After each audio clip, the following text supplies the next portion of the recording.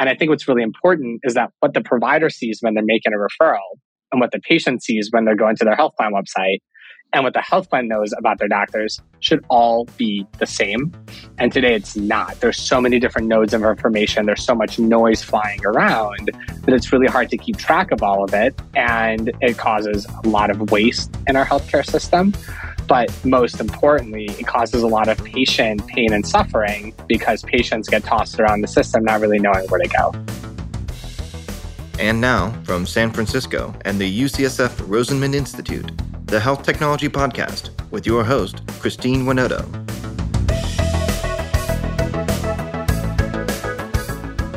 A running theme on our podcast is how health technology can best improve the patient experience. At Ribbon Health, Nate Maslak brings a one-size-fits-all solution to the table, increasing patient access to information. Cost, quality, and availability are just some of the factors influencing patients' everyday healthcare decisions that remain widely unavailable in the system. By providing patients with easier and quicker access to this question, Nate is beginning to see better informed patient decisions. In this episode, we discuss how heightened access to information not only benefit patients, but the entire healthcare system as well. We also touch on Nate's journey into healthcare and the importance of establishing values within startups. Here's our conversation.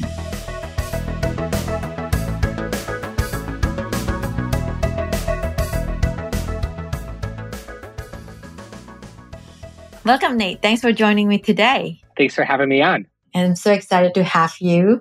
I always like to start with the question on how you get where you are today. What's your journey and what excites you to be in healthcare and starting a company? Yeah. So I was born in Russia and I moved to the US when I was 8 years old. So I grew up in the Cleveland area and I was there until I went to college in St. Louis. And I think that was really the beginning of what ended up leading us to Ribbon. I went to WashU, which is a school well known for its healthcare programs and its pre-med program. And I was not pre-med. I was actually in the business school and I was studying economics. But I took a class in healthcare economics purely out of curiosity. And it broke all of the rules that we were learning in economics. Marketplaces didn't work. People behave irrationally. You couldn't predict behavior. And I was really fascinated by that. So I kept taking classes there and a little inadvertently ended up getting a second major in healthcare management. And that led me to spend more time in healthcare. So when I graduated college, I joined McKinsey & Company in a generalist strategy consulting role. But because I had what I would call less than minimal amount of experience in healthcare, but still some nod to an interest there, I ended up doing more and more work with healthcare clients. So spent a lot of time working with large health plans and hospitals and provider groups. The coolest project was actually helping to rebuild the payment structure for the Medicaid program in the state of Arkansas. And that was really eye-opening because I was able to see how these decisions get made. And my focus was on thinking about how we can better pay for care to incentivize better care for people with really acute behavioral health conditions, and really with a primary focus on schizophrenia, because it's a really, really hard condition to manage and it's expensive. But when done right, the outcomes can be pretty incredible. And I was incredibly inspired by the mission and simultaneously was really frustrated by how hard it was to actually do that work. And it required a lot of data analytics and being able to process large data sets quickly. And I saw the human impact of doing that well or not doing that well. And so I wanted to leave consulting and actually go to a tech company where I could see, how do we use data and analytics to drive behavior? And there weren't a lot of healthcare companies doing that at the time, maybe not any. But ad tech, advertising was really good at it. And so I joined a predictive analytics company in the advertising space, and we were incredible at seeing how you can drive behavior by basically being able to understand what do people purchase in stores and how do you target online ads off of that. And for me, I always knew that there was something there that I wanted to take back into healthcare, but also wanted to just learn. So I joined a company called Data Logics right after our Series A.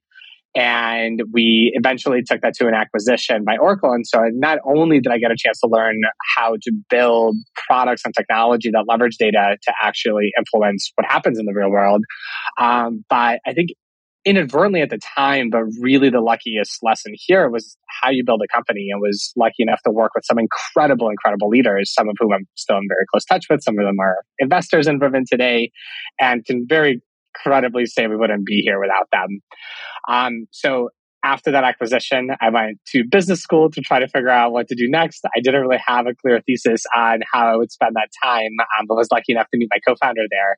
And that's actually when we started Ribbon. So that's a long way of saying that it was a series of very fortunate events and being in the right place and the right time over and over that created a lot of the opportunities that then led to what became Ribbon Health. That's interesting that you kind of have the interest on doing the healthcare and then look at the opportunity in the ed tech and somehow leverage that experience, knowing at that time that you want to be in healthcare, yet you still pursue that ed tech opportunity. Yep. You mentioned, I'm going to ask you later on, but then I want to touch upon your comment about healthcare. What you learn in healthcare is define what you learn in economics. Tell us more about that, because I think that's very interesting for people, especially who are not in the US, I think, to know. Yeah. So I'm not going to pretend to be an economics expert with my 4 years of undergraduate studies, but if I remember correctly, a lot of the premise of economics is that people operate rationally in market conditions. And healthcare in the US doesn't really operate like a true market, though personally, I believe it should. And that's something that we at Ribbon spend our time focusing on.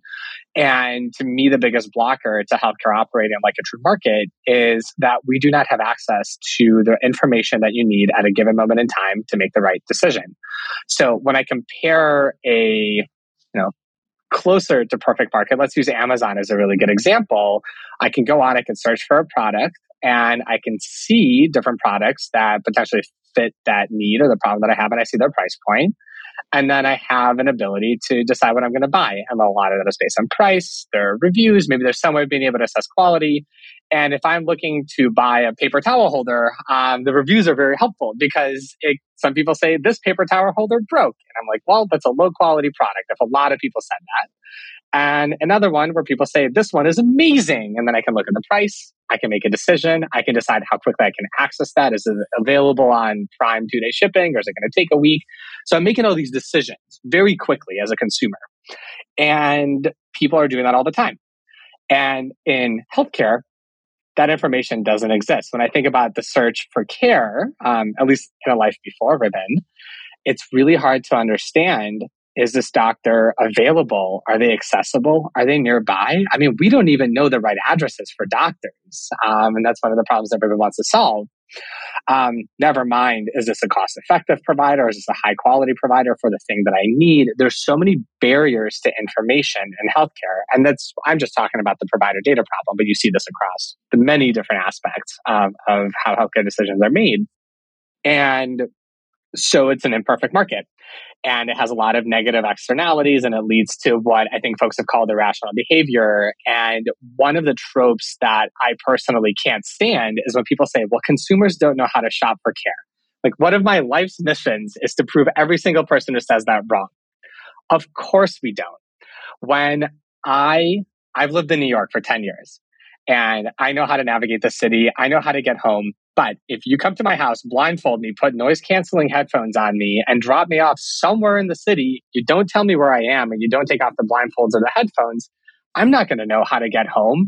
And then somebody can say, well, Nate doesn't know how to navigate New York. No, I don't know how to navigate New York without any information. And yet, when we look at how patients make their care decisions, we expect them to know what to do without any access to information. And so what Ribbon hopes to do is to power every care decision to be accessible, affordable, and high quality, to break down those market negative externalities and allow people to actually make the right decision for them.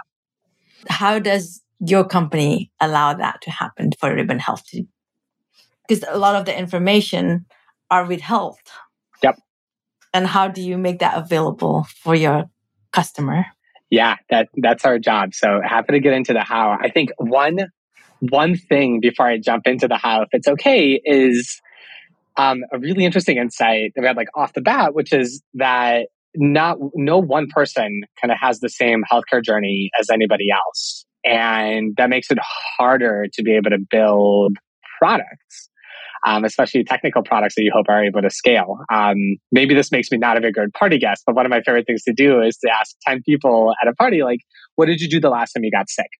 And even in the same place, meaning that most people have at least something in common and that they're all in the same physical location together, everybody has a different journey. And then you take that broader and broader, and I'm of the belief that basically everybody in the US and probably in the world thinks about their care a little bit differently. And so our job is to make sure that wherever, whenever anybody is making a care decision, they have access to the information that they need to make the right decision for their personal journey. Not tell them what to do, but give them access so they can decide what to do. And so the way that Ribbon is able to do that is by living behind the scenes of wherever these care decisions are already being made. Our customers include health insurance companies, they include provider groups and hospital systems, they include direct-to-consumer find a doctor portals. Again, wherever these care decisions are being made, we want Ribbon to be there. And our job is to power them with information on, in our case, providers or doctors, the care delivery node. So we focus first on the foundational pieces. Who is this doctor? Where do they practice? What's their phone number so you can reach them? Today, over 50% of provider directories, just for phone numbers and addresses, are wrong. And that's a huge barrier to access to care. On top of that, we layer on which insurance plans a given doctor accepts. Then we layer on cost effectiveness and objective quality indicators, and most recently, price transparency. So we think about this as how do you give all the information that you need wherever that person is going for their highly personalized care journey. Mm-hmm. So you mentioned for Ribbon Health, your customer is the payers, the providers, and also the patients? Correct, yeah.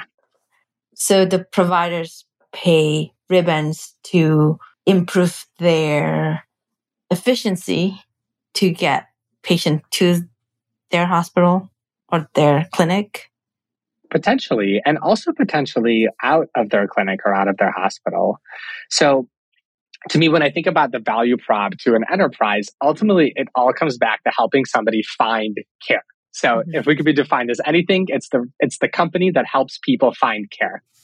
How you get there is very hard because there's so many places where you need accurate information to make sure that at the end of the day, that like magic moment of I don't know what to do to I just booked an appointment with the perfect doctor for me happens. And so when it's with a provider, providers call it a referral moment. Health plan calls it steerage. Digital health solution calls it navigation, but it's all the same problem. Somebody needs to know what to do, and they need access to information to figure that out. And so when we work with providers, we plug into their existing referral workflows. One of my big things is let's not create more new workflows. Let's integrate where those decisions are already being made. And within that, we provide the accurate information on where to refer. So when a provider says, hey, Nate, you need to see a cardiologist, instead of them telling me to go talk to the referral coordinator, who then is either going to do a lot of manual work, or they might just have like one or two cardiologists they typically refer to, whether they're right for me or not, they're able to, in real time, see who are the cardiologists who accept Nate's insurance plan, maybe are located near Nate's home based on all the information that they already have about me, who are cost effective, who do the procedure that Nate needs, who have great outcomes in that procedure for Nate, and who will cost about X. And then actually even being able to then send that referral through. So on average, in a high stakes, value-based setting, or just a general like high focus on outcome setting, it takes about 45 minutes to an hour to make a referral all the way through, right? You think about all the things that happen to make that referral. With Ribbon, it takes about 2 minutes. And we're looking to drive that even further down because those last 2 minutes are actually getting that appointment. And so we want to automate that last mile as well. So do you think, so what you're saying that Ribbon will bypass, like now I'm thinking as a consumer, as when I need the cardiologist, I need to meet with my primary care doc. And then I have to answer certain questions somehow to convince the primary care doc that I will need to see a cardiologist. And I know some patient sometimes answer the question certain way so that they can get the referral, because otherwise it's almost like a game system that patient do, because you cannot get that referral. So is that what you're saying, that Better Health can do is for a patient to bypass that process? I think it depends on the outcome and the use case. For me, there's a couple ways that well, there are many ways that these find care moments happen, but I think in these examples, there are a couple ways you can imagine it. In one, it's actually the patient being able to have a conversation with their primary care doctor, the PCP saying like, yeah, you need a cardiologist. And, here's the right one for you. Because I'll give you an example of when the last time I got referred out from my PCP to a gastroenterologist. I said, well, who's a good gastroenterologist for someone like me? And they said, here's the GI we refer to. And this GI specialized in women in their 70s. I know this because I looked up the provider in Ribbon. Women in their 70s with a condition I do not have.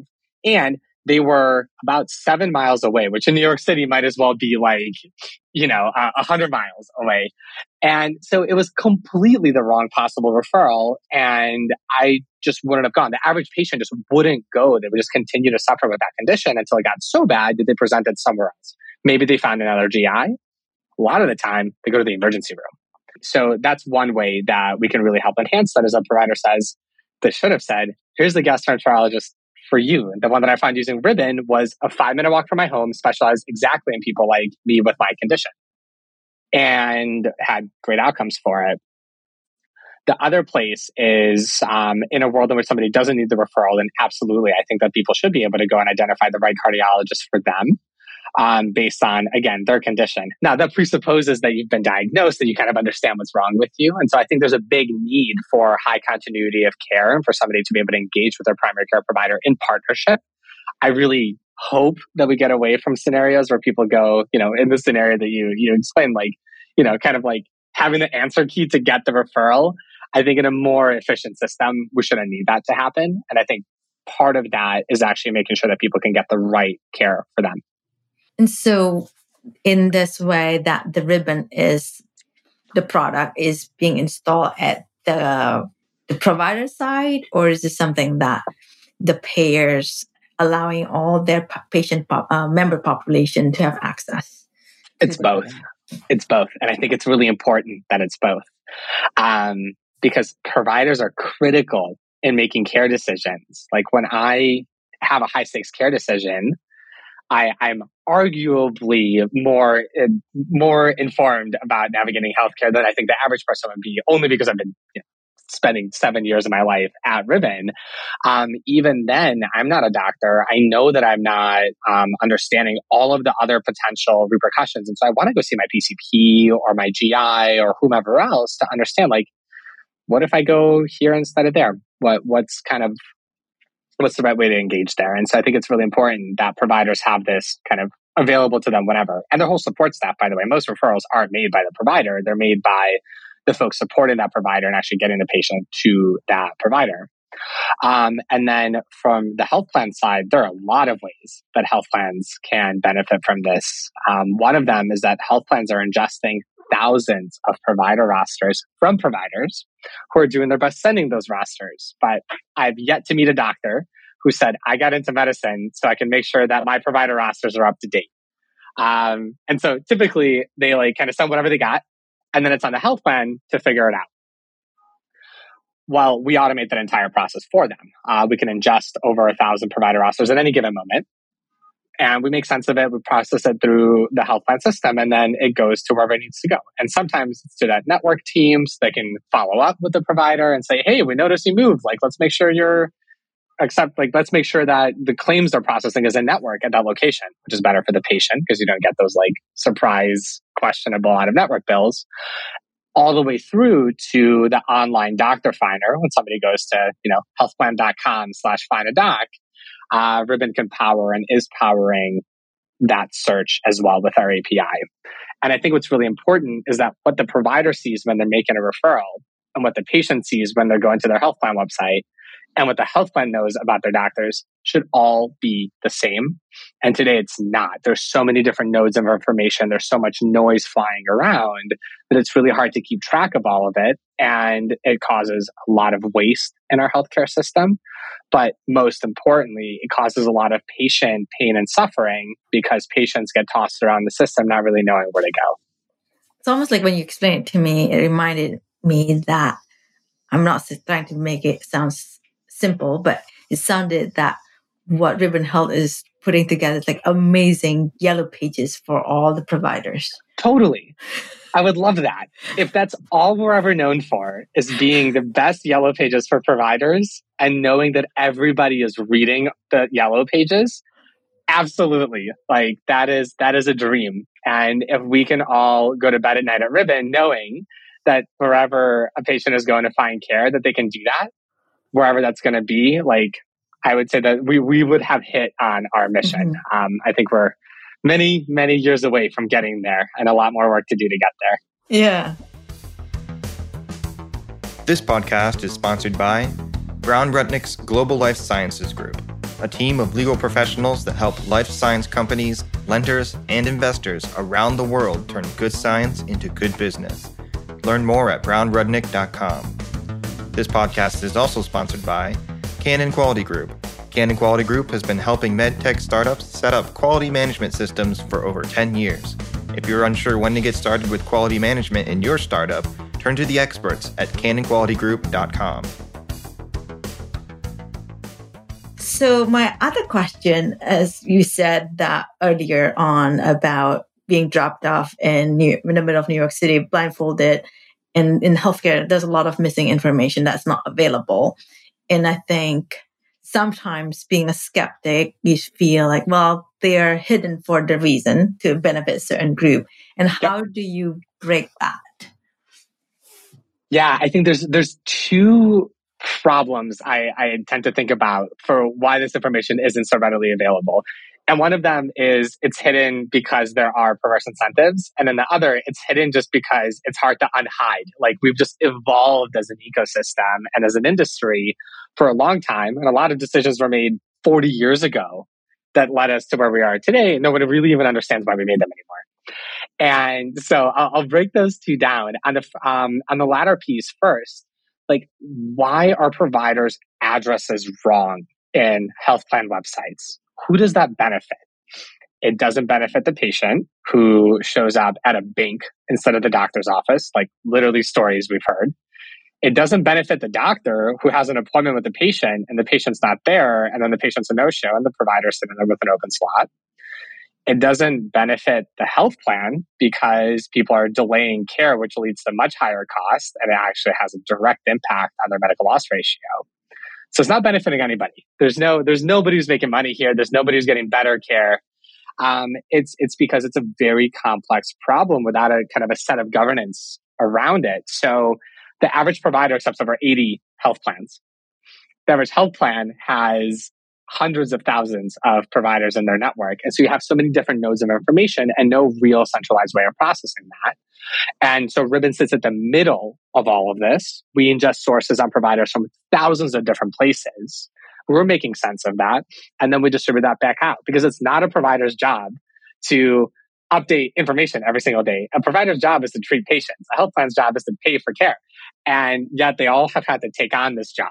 And I think that that's unfair. And there should be somebody who's specializing in doing that. And that's what Ribbon does. Now, getting into some of the potentially perverse incentives, there are absolutely places where we don't want perfect information exposed in healthcare. Not when I say we, not Ribbon. There are absolutely places where there are actors in the ecosystem that don't want information. And that is the job of a regulator to be able to fix those perverse incentives. And I think the price transparency ruling has been a really good example of that. And ultimately ends up being, in my view, a big net positive for our healthcare ecosystem. And in a more efficient market, I think actually will benefit the best actors in that, both on the provider and the health plan side. So we can debate on who does it hurt more, who likes it better, who it depends who you ask on which day. But at the end of the day, if patients have perfect information to how much a good costs, how much their healthcare services cost, and they're able to ascertain if that's the right care for them, hopefully in partnership with their doctors, they end up in a better place. And the best doctors will win, which hopefully raises the bar for quality. The best health plans will win, which hopefully further raises the bar for payment efficiency. And instead of competing on who can hide information best, we can compete on who actually delivers the best healthcare and who delivers the best services for those patients. And at the end of the day, the patient should be winning, no one else. Yeah, I think that is everybody went into healthcare with that in mind, and I hope one day we'll get there. with everybody who comes on your podcast working as hard as they are, I hope we will. Yeah. So I want to shift gear to our conversation about you starting the company. You said that based on your prior experience before you went to business school, that helped you to understand how to build a company.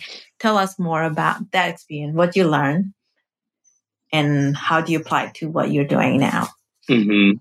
So there were a couple really important broader learnings. One was around the impact that technology, when built in a thoughtful way, can really have on behavior.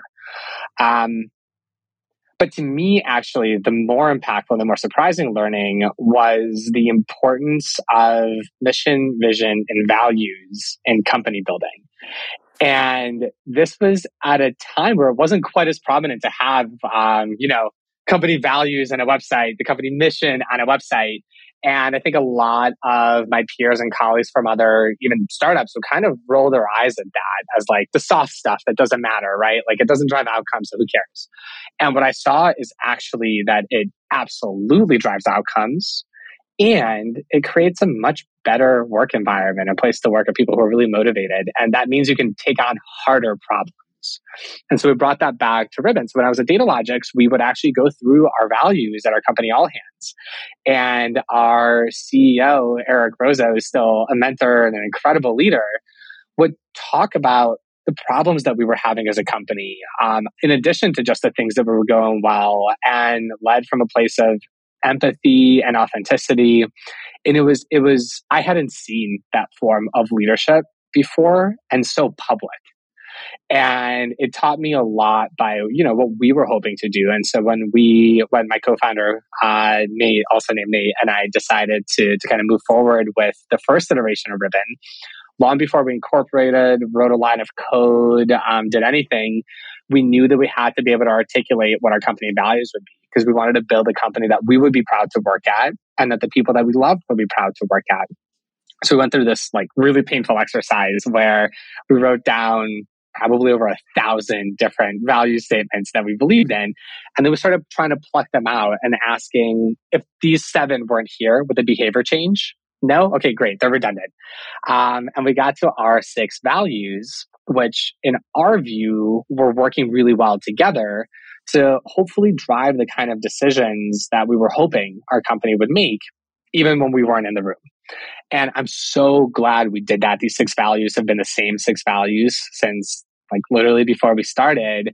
And I can point to moments and decisions that we've made that otherwise would have been really hard to make. And I think we would have been tempted to make the wrong call had we not had those. And by the way, that's not just because it like feels good or that I think we're more self-righteous or better than anybody else.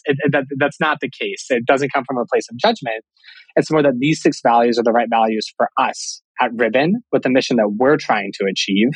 And by the way, it drives outcomes. Our values are hopefully geared towards a really teamwork-oriented approach, towards a company that values creativity and really challenges ourselves to run towards extremely challenging problems in healthcare, and does so in a way that can take a long-term outlook. And I think that if any one of these 6 values goes away, like we're not going to be successful. Mm-hmm. And what are the 6 values? So our 6 values are run toward hard problems, put your team first, do what you say, stay hungry, keep improving, practice habits of excellence, and build with empathy. And can you share with us one example where you were in the crossroad when you have to make a difficult decision and then you look back at the values and then you have to turn down certain opportunity? Definitely. There's one that comes to mind. And the reason it comes to mind is because I wasn't the one who made the decision, which meant that the values were scaling.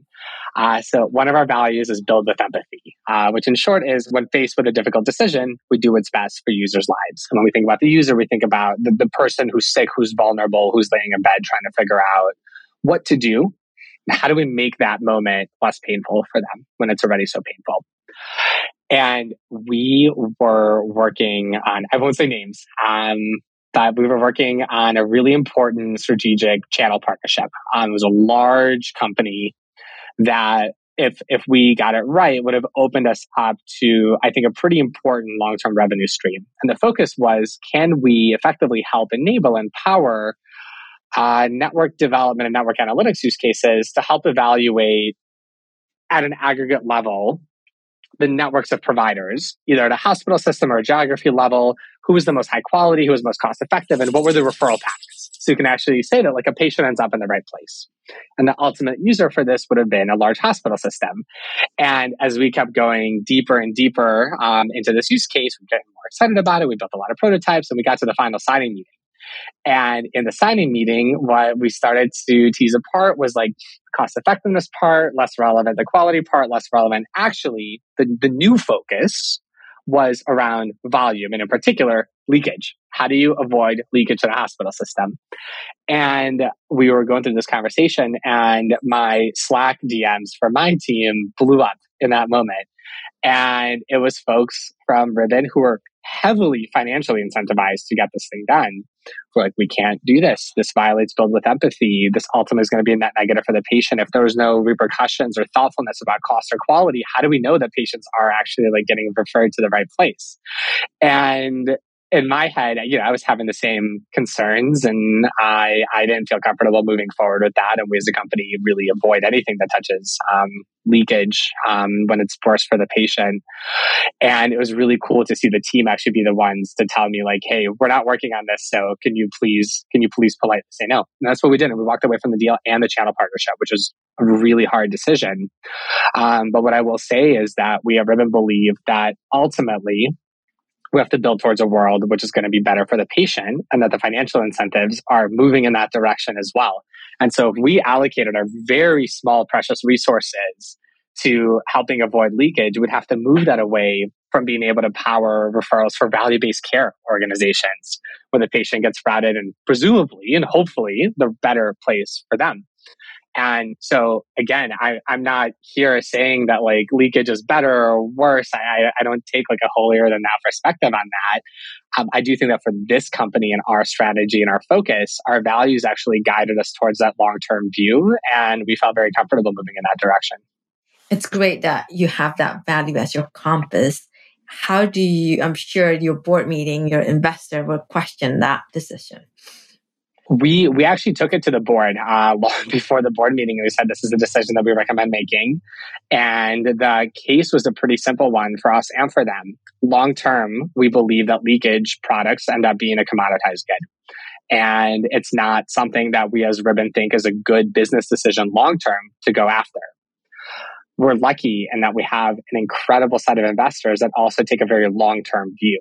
And so they're certainly in it to generate returns for their shareholders, as are we. And I think it's important to remember we are a for-profit, venture-backed company. We at Ribbon fundamentally believe that the way to maximize the shareholder value for our investors is to focus on what's going to be more long-term accretive.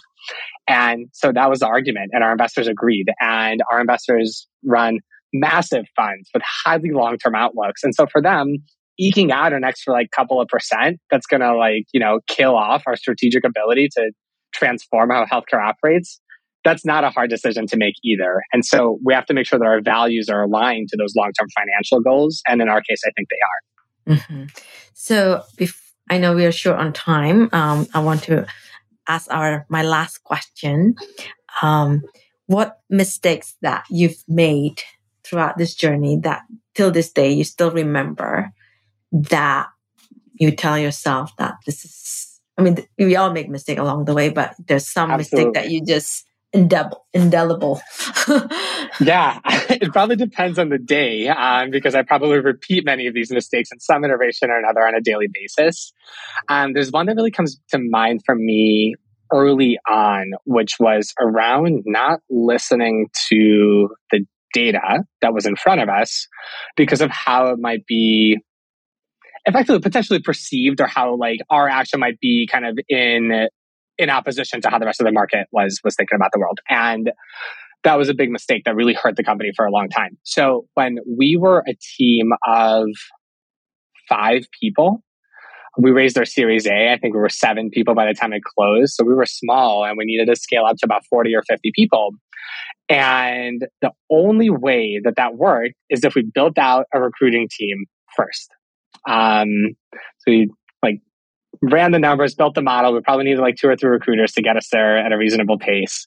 And I looked at that. I was like, we would be a 10-person company that is 30% recruiters. And that like doesn't make sense if you compare that to like what is the typical balance sheet of a company. And so we didn't hire 3 recruiters, and we like trudged our way to the hiring goals that we had, and we got there. But the cost was to the team who, in addition to the things that they were doing, building, selling, were also recruiting. And I do believe like recruiting is everybody's job, especially in an early stage company, but they had no support. And ultimately, this one decision I made, which I didn't even really think about that much at the time, and they were having consequential and like pretty negative outcomes on the productivity and the lifestyle of the team that was trusting me to make a better decision. And so that was, we're a data company. I'm a data-driven person.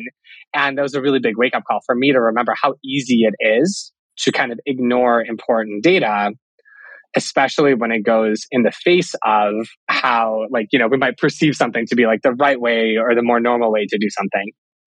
But I think at the same time, when you're saying that, is because you have certain ideas that majority of the company should not be the recruiter, even though you have the data that shows that might be. It's almost like you have certain preconceived notion that this should not be happening, and then there's that data. Exactly. That's exactly right. It's almost like you don't want to.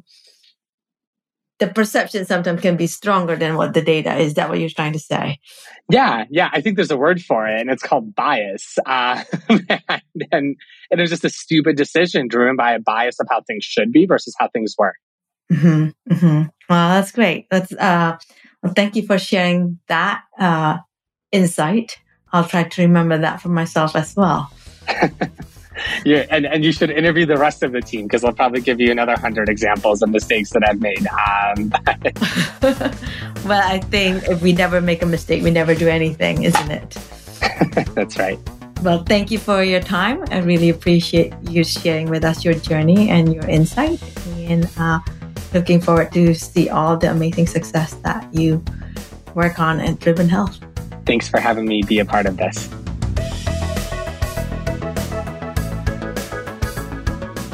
Thank you for listening to another episode of the Health Technology Podcast. We want to thank our executive producer, Herminio Neto, and our podcast engineer, Andrew Rojek.